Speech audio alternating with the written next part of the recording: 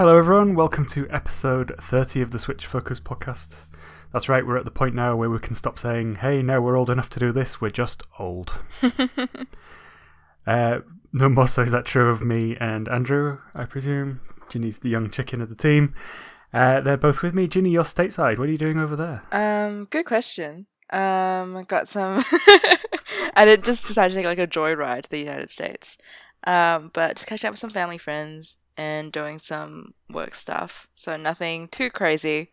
Not like a full holiday. But I'm enjoying it. The weather's great. But if you're from San Fran, your airport really sucks. I'm sorry. It sucks so much. And Andrew's always stateside, of course. Still there, I assume? Yes, I persist in my existence in this miserable place. Wow, so much more positive than I was. Okay, let's get straight into it. So, updates from previous episodes.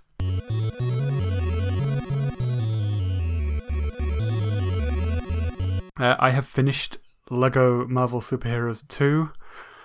It was okay. I think I had some trepidation in the last episode I was on. Yeah. It's basically just another Lego game. And, that's fine, but I think I'm done with it now. Mm-hmm. I don't think I want to play another Lego game anymore, which is a shame. But that's all I've got to say on that. Did have an update on Football Manager. Got my team into the top 4, so we're still challenging for European places at this point. But I did want to clear up something, because I said on 2 episodes back that it was actually a port of the iOS version. That depends on what device you're on. So if you're on iPhone, the mobile version is a very, very, very watered down version of Football Manager. This is a port of the iPad version, certainly the one that works on high-end iPads. So it's much similar to the PC version. That was just a clarification I thought I'd better make. Andrew, I believe you've been tucking back into Rayman Legends. Yes, in my desperate attempt to save money, I've been revisiting all the games that I bought on Switch last year but never really played all that much. Rayman Legends I pretty much played the day I got it so I could make some content for the website, and then I haven't touched it since. But I went back to it in this past week, and I think it's a really solid platformer. Yay. Yeah. I read on a website that it's the best Sonic game ever made, and I see where they're coming from when they say that. I can get that. Yeah, it's at its best when you're just running through a level as fast as you can, and a lot of the platforming sequences are actually timed, so that way you can get through them by making very specific jumps without losing your momentum. So you can play through it, methodically, but I think it's a lot more fun to play through it just as fast as you can. You get to these levels that are just basically race levels. They're called invasion paintings, which are slight remixes on the levels that you play through in the core game. And they challenge you with racing through these sequences in 40 seconds or less to get the top ranks. And I just love those. I would really like to play just an entire game that's just based on those really bite-sized, fast levels that are based on pure platforming skill. And then I think I mentioned this in our episode recording when the game first came out, but there are also the musical levels where the entire platforming sequence is based on the rhythm of a popular song, like a mariachi version of Eye of the Tiger, and those levels are just fantastic.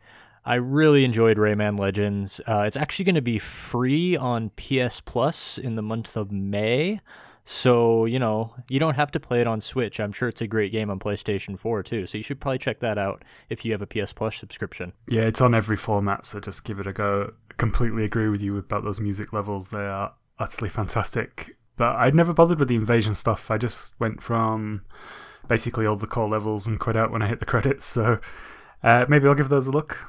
So, as we're covering updates from previous episodes, Ginny, how have you been getting on with Lost Sphere? Oh my god. Look, I've been... Okay, every time I get into playing this game, it's like in my library right next to Atelier, and I just scroll over to Lost Sphere and then keep moving on to Atelier and play that instead. I don't know what it is about Lost Sphere that just... Like, at first I was gunning to get to the bit where you kind of revisit the earlier portions of the game after what you assume is, like, one of the endings. And now that I've hit that bit, I'm just So I'm motivated to see what I know is like the very, very last bit of the game through. Yeah, so in short, I have played more Atelier and I'm doing pretty good there on that front. But I am doing poorly on the finishing Lost Sphere part. So maybe We'll keep next checking. time. Yeah, keep checking back every week and we'll see how I go. We'll motivate you to finish it. So with that, let's move on to the latest Switch news.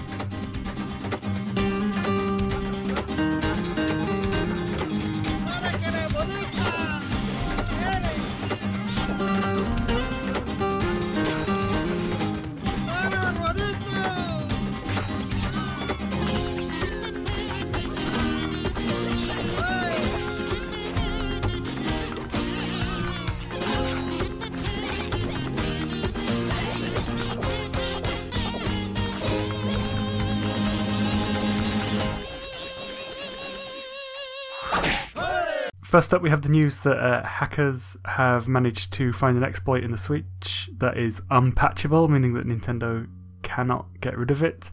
Now, I have no interest in doing any homebrew stuff on my Switch. It's there for Nintendo and official third-party releases. And unless they do something that's too cool to miss, then in which case I'd probably buy a second Switch to do it with.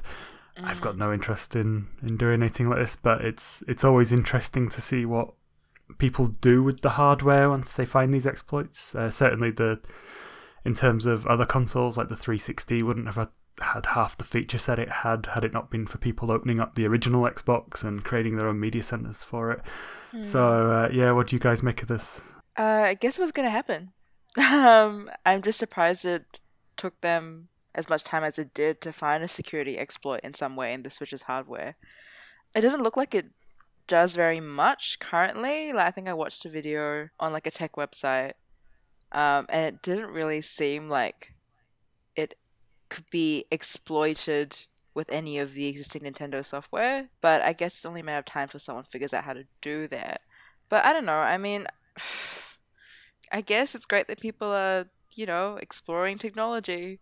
But also, I wouldn't feel like I need to homebrew my Switch to access some web browser or something. I don't know. No personal demand for it from me. I'm not really into the homebrew thing either, but the Wii was a big console for homebrew. I think almost entirely because people were very passionate in their dislike of Super Smash Bros. Brawl and wanted to make it as much like Melee as possible.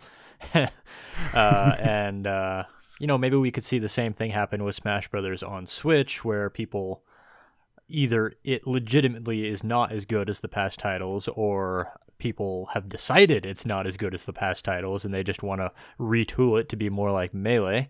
But I'm more concerned about it being completely unpatchable, and you can't do much with it now, apparently, but it will someday lead towards exploits or hacks being usable in things like Splatoon, inevitably.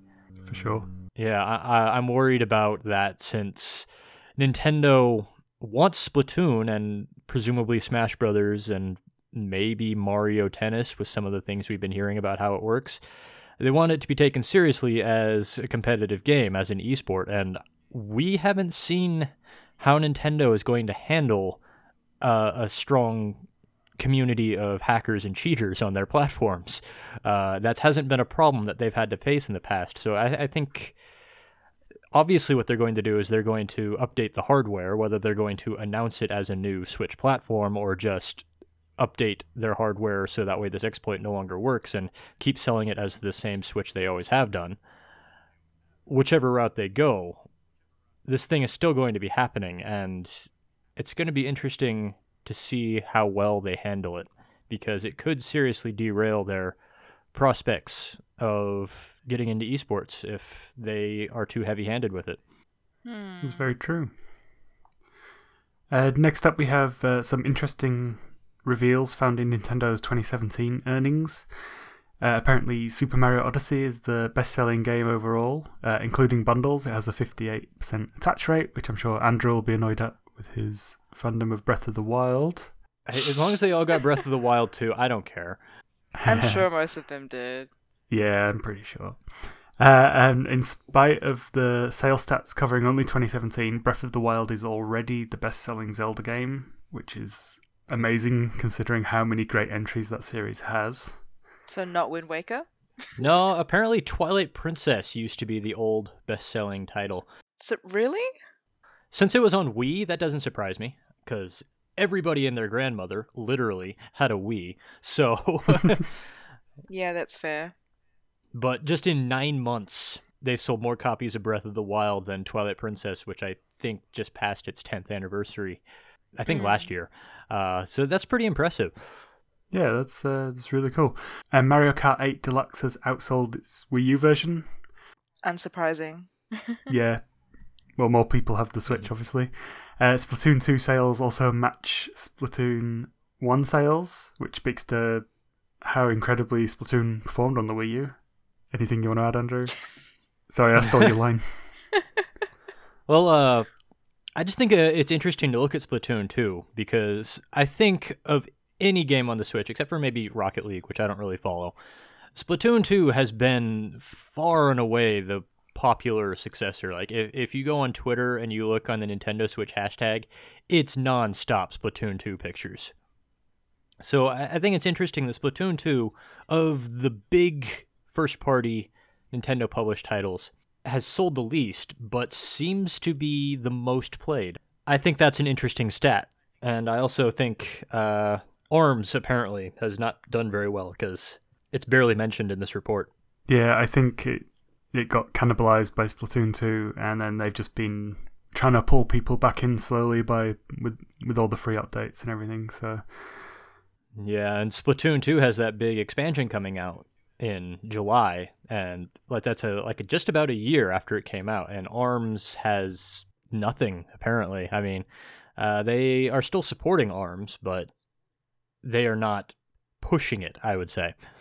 And of course, it's only going to cannibalize further when Smash Brothers releases. Oh my, yes. Yeah. And which is going to be playable at E3, apparently. Oh, really? Mm-hmm. Yeah. That's really soon. So, and they might prove or disprove some of our predictions, which we'll get into later in the show. Okay, so let's move on to the games we played this week.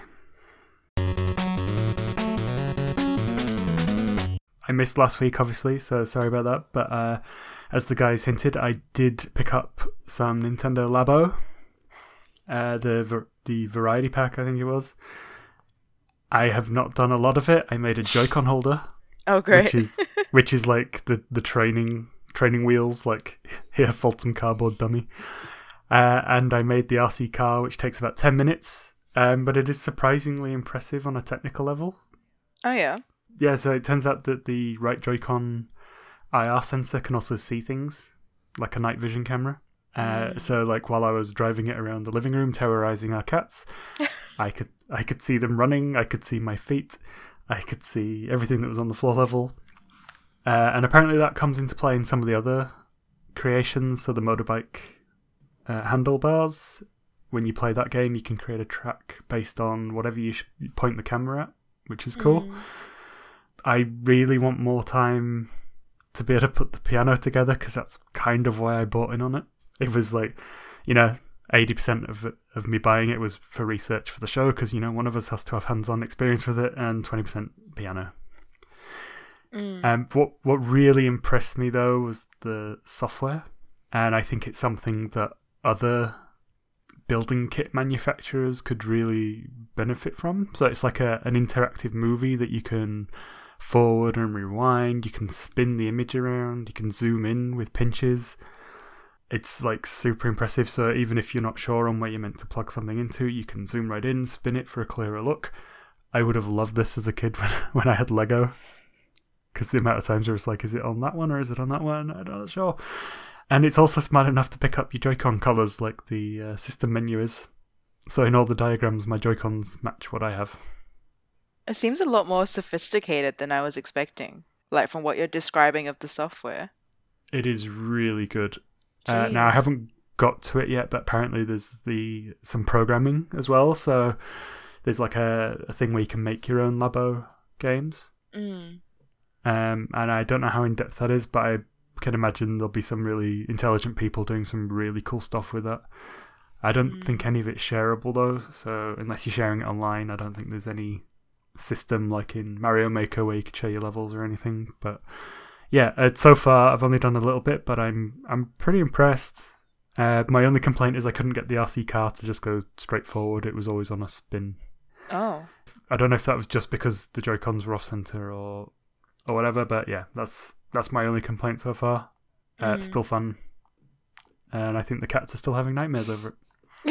How much have you been torturing them with it? Just a little bit.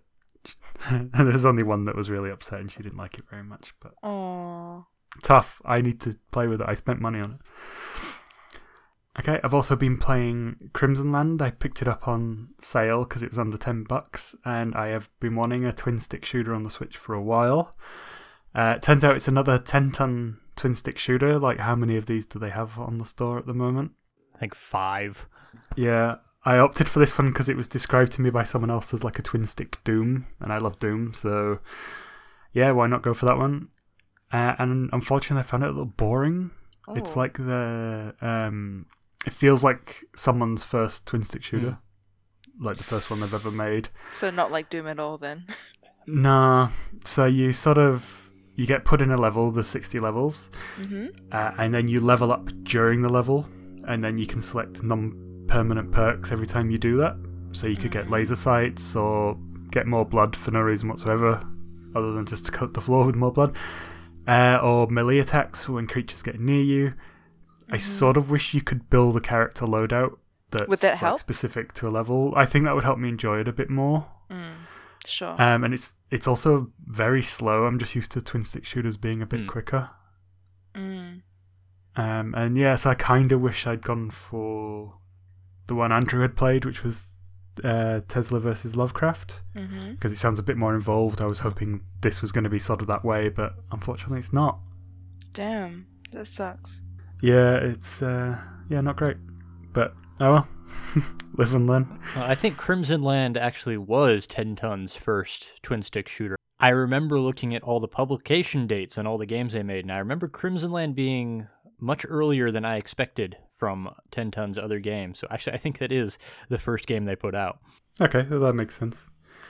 And the last thing I've been playing is the same thing we've all been playing, Saturday Morning RPG. Disclosure, we got codes from PR for this one. Josh Fairhurst. Yep, Josh Fairhurst. I am most of the way through episode 2, so I think this was originally an episodic game. I don't know what I think of it. I don't hate it, but I'm not loving it either. I'm just sort of experiencing it. Fair enough. So it's like a JRPG kind of setup where it's got this unique visual style where it's got pixelated characters, but then everything else is in 3D. It's really colourful. The whole thing is that it's aping Saturday morning cartoons such as like G.I. Joe and Transformers. Although I get a lot of these references, it's not striking a chord with me as yet. I hope that changes the more I get into it. But yeah, what about you, Ginny? How are you finding it? I'm probably the only one here that hasn't actually watched any of those cartoons. So I grew up in Southeast Asia, and a lot of Western TV wasn't available when I was a kid. Like on Saturday mornings, I got Doraemon and Pokemon and Zoids, and like that was it. So like when I put up the game, there was no like sense of recognition. Like I knew it was trying to invoke like a dated or vintage feel because of the graphics and the music and the undoubtedly corny atmosphere. So I could see that it was about Saturday morning cartoons, but I never actually watched one prior to the game. So I got 0 references and had nothing to work from. From a mechanical perspective, it's nothing particularly challenging.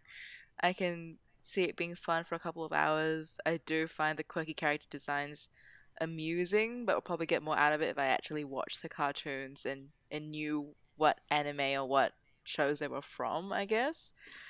I'm enjoying it for what it is, which is basically how many times I can use the Michael Jackson-esque killer CD move combo. The paralyzation. Yeah, to kill move. things. Yeah. I mean, I feel like all those small touches, while usually I'd find it a little ham-handed, I am quite enjoying.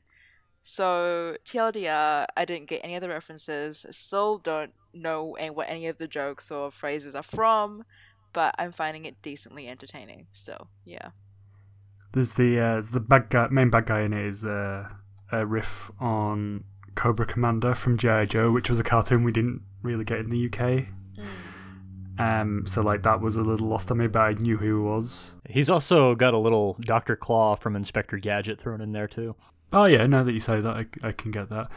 The main character has like a guide to the world who is called The Wizard, which is referencing the Wizard movie with Fred Savage. Again, something I never saw while I was in the UK. Complete with Power Glove from the NES, and he sort of guides you through the story.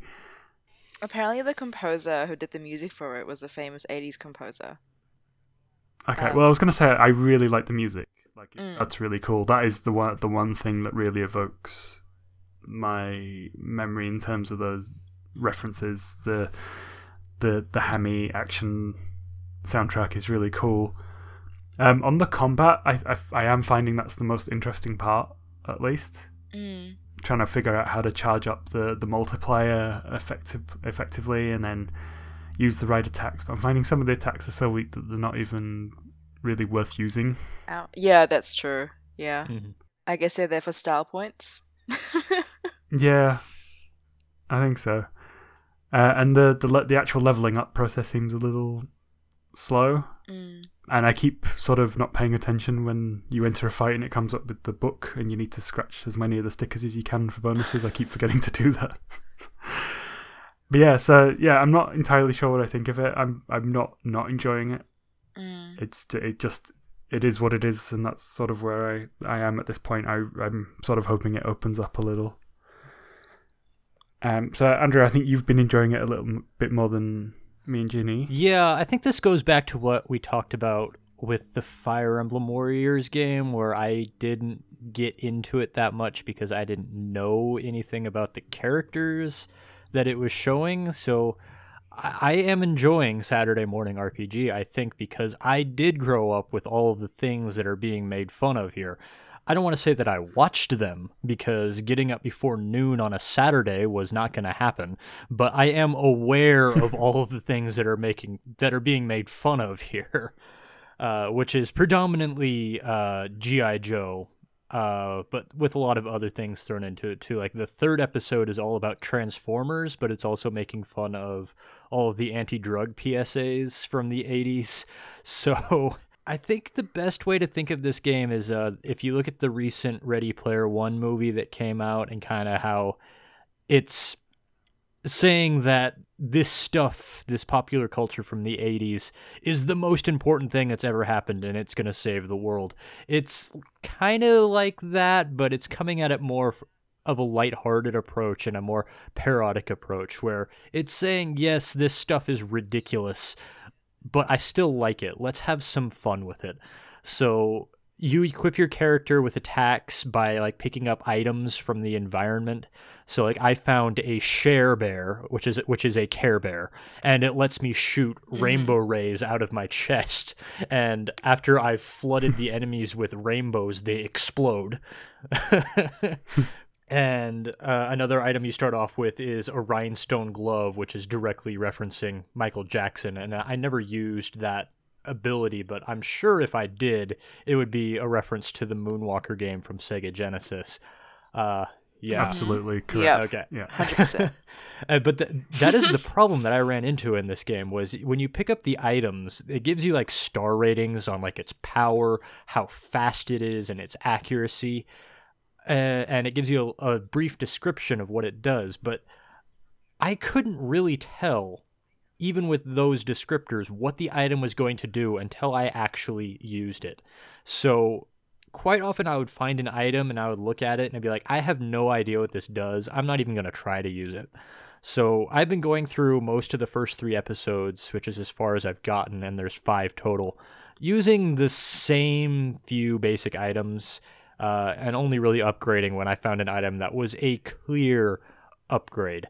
The combat is most like Paper Mario, I would say. I tried to introduce the idea of the platformer RPG a few years back to describe Paper Mario, where it is a turn-based battle system, but you're timing jumps and you're timing attacks and you're playing little mini games to get your bonus attacks in. It works very much like that. It's not as well animated as Paper Mario is. It's not as in-depth as Paper Mario, but if you want to get an idea of what the combat system is working from, Paper Mario, I think, would be the best idea of what it is. Actually, I've got a more modern equivalent that it reminded me of. I probably haven't played it. What is it? Stick of Truth, which I know you've played. Well, I think of Stick of Truth as just Paper Mario too, so... Yeah. More in the sense that you sort of, you're blocking the attacks as enemies are making them, and the attacks are done in the same way to try and maximize input. I think that's where I'm coming from with that. I was so bad at that. Like, I totally forgot that you could block stuff. And, like, for the first whole episode, I just wasn't blocking. And I was like, everything hurts. I am complete trash. But, nah, in the end, I worked out how to do it. But I find, like, the scheduling of it not great. Like, the difference between, like, what's I consider, like, a buggy block, I guess, and, like, a radical block is, like, less than a millisecond. I don't know if it's like I'm just unskilled or something, but it feels like it's sometimes not always the most accurate. Like, based on the types of attacks that you're encountering. I don't know. That's where I did not have any problems getting the top end block ratings, so maybe that's just me. Yeah, maybe I'm just bad. But speaking of the blocks, there's actually a pretty clever magic system in this game. I was actually really impressed with it because it's pretty in-depth. You can use your basic attacks, and they're not very powerful. What you need to use is a battery that you're given, and that's where all your magic power is used. And when you use the battery, you can build up a combo meter that will make your next attack 3, 4, up to 10 times more powerful, depending upon how much battery power you put into it. And you have to dump your magic power into your battery to power up those attacks. And how you get your magic power back, actually, is by taking hits from enemies. So you might be in a fight where you just have your one character, and you only ever have one character in this game. And if you go up against a fight against like 3 other enemies, you might feel pretty outmatched, but actually you're getting hit in the face so much that your magic rebuilds pretty quickly, so you can actually put out much more powerful attacks in a smaller space of time. And then when you're in a one-on-one fight, you actually have to play a lot more strategically because you don't get as much magic power to dump into the battery. So I thought that system was actually pretty clever. I was impressed by that. Yeah, I didn't mind that so much. I sort of enjoyed that, especially with the end boss fight of the first episode. I felt that really came into its own strategically there. And then I enjoyed how it made me change my strategy when he summoned in 2 extra guys. And then I sort of focused on him still, but I still had to take into account what they were doing. And yeah, using their attacks to boost me further. That was really cool.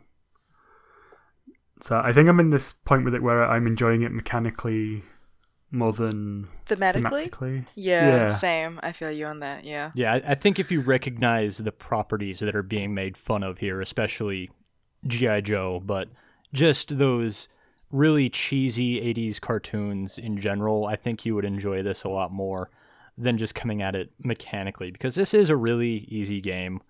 And it's not a very long one either. The first 2 episodes only take an hour to get through. The third one is only 2 hours.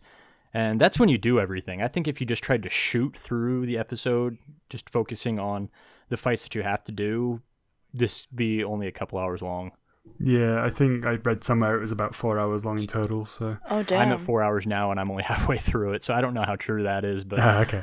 Yeah, I sort of missed the side quests in the first episode as well, because it just presented you with the arrow.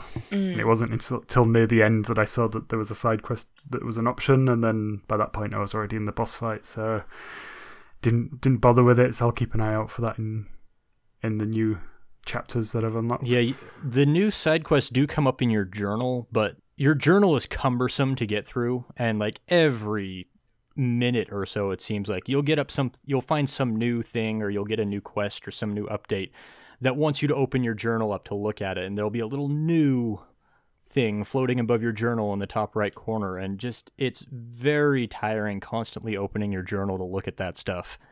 So I could completely understand missing that stuff because you just don't want to open your journal one more time. Yeah, I think I'm probably going to end up just keep mainlining the main quest and see how I go. I think I'd be open to going back and looking at the additional stuff once I've done it, but we'll see how we go. I think part of my problem as well with the whole G.I. Joe references is that G.I. Joe in England was a very, very different thing to what it was in America. So G.I. Joe in America is like the big figures, right? Fully posable. Well, it depends upon what generation you're looking at. And I'm basing this information off of the Netflix series, The Toys That Made Us. Please don't assume that I'm a big G.I. Joe fan. I'm regurgitating information from something else here. But the 80s toys, I think, which is where the TV show came from and is probably what most people my age associate G.I. Joe with, were the little ones, the little figures, but the big posable guys, those were the ones from the 50s. Those were like the dolls, I believe. Okay, so the big ones in England were called Action Man. And so we did actually have the little G.I. Joe figures, the ones that looked like the cartoon ones, but they weren't a huge thing. So yeah, I couldn't even tell you what channel they were on. Like all the other big shows, I can name the channel, like Turtles was BBC One, all that sort of thing. So yeah, I think I'm just missing that context. Like, if you watch that Netflix documentary series I mentioned, you'll see that in the 80s, like, these little plastic collectible action figures and the TV shows that went with them were pretty much how we think of video games today. It's a thing you collect, and everybody does it, whether they want to talk about it or not. So I think that if you're of that age group and you're really into that nostalgia that Hollywood is always trying to sell us today now, then I think you would get a big kick out of Saturday Morning RPG. It's far from the best RPG I've ever played. The story I don't give two licks about. The player character I don't really care for. He's pretty generic. His name's Marty. He has a hoverboard. He's basically Marty from Back to the Future with all the personality taken out. So it's very much a derivative game, but it's fun, and I appreciate the things that it is lampooning. So I am enjoying it in spite of the fact that it's probably not that good. Oh, you know what? I do actually have a G.I. Joe figure in my office right now. It is the Street Fighter spin-off M. Bison version, which I found in a market, and I was like, yes, I'll have that. But that's the only thing I've ever owned from that property. So, yeah. But thank you anyway to Josh Fairhurst for sending us those codes. That was cool of you to do that. Yeah, I really appreciate that. And yeah, I hope it clicks with me as I get a bit further into it. Ready? Go!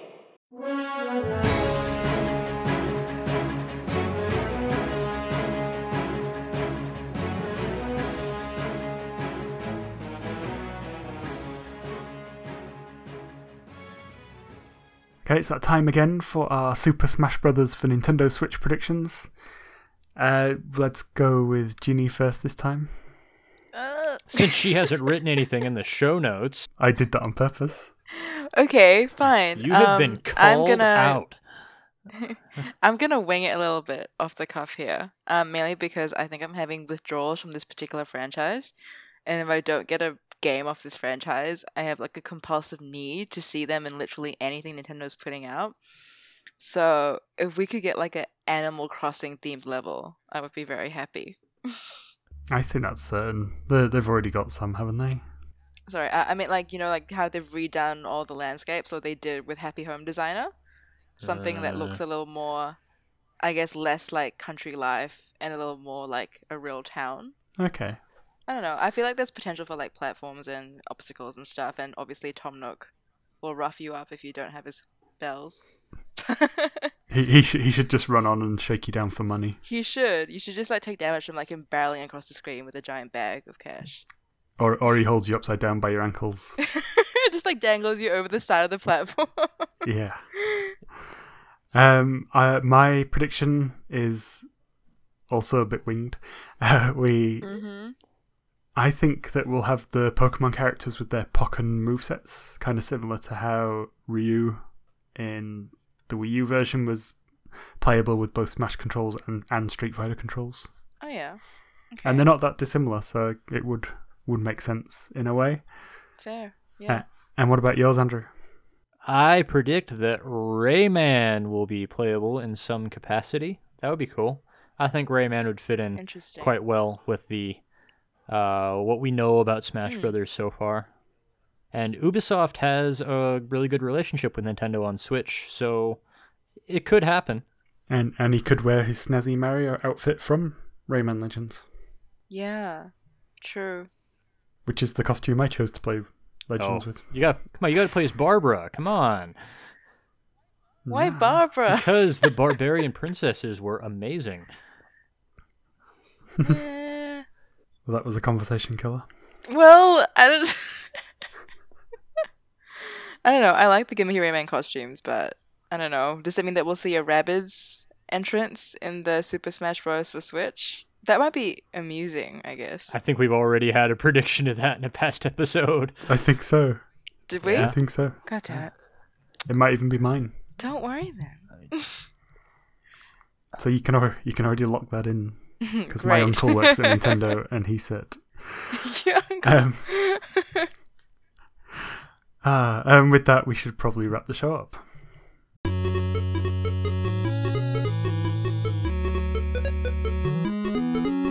Okay, folks, what are we playing in this coming week? Donkey Kong. Well, me anyway. I assume the rest of you guys as well. Oh, yeah. I think so. Nice. It wasn't until reading the show notes that I realised that it was actually out next week, so that was a nice surprise. Well, it's out next Friday, so we may not have a lot of time to play. Too much time with it, yeah. But I've already played it on Wii U, so I think I can say some things about it. But I am committing to one game a week from now on. So next week it's going to be Donkey Kong Country Tropical Freeze, which is an amazing game. It got a lot of bad press when it came out on the Wii U, and I'm not 100% sure why, but It's because it's ridiculously difficult. I guess. I didn't think it was that bad.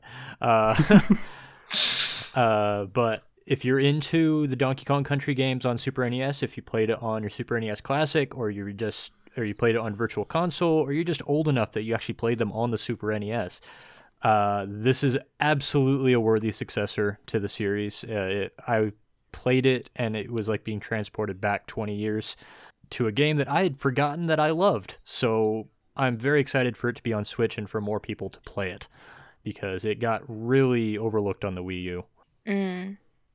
Agreed.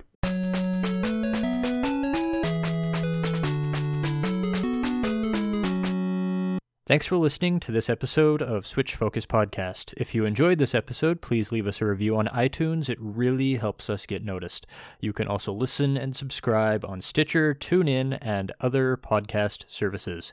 Why not also check out our YouTube channel, where we regularly upload the first hour of many of the games we play. I'm also streaming most of the games we talk about on the show, and you can watch it at twitch.tv/playcritically. You can follow us on Twitter, YouTube, Facebook, and at switchfocuspodcast.com for updates, news, and other content. If you'd like to support the show, you can buy us a coffee. Details are on our website. Thanks in advance. If you want to follow us individually, you can follow Andy. He is at Flame Roast Toast. Ginny is at Ginny Woes. And I, Andrew, am at PlayCritically on Twitter.com.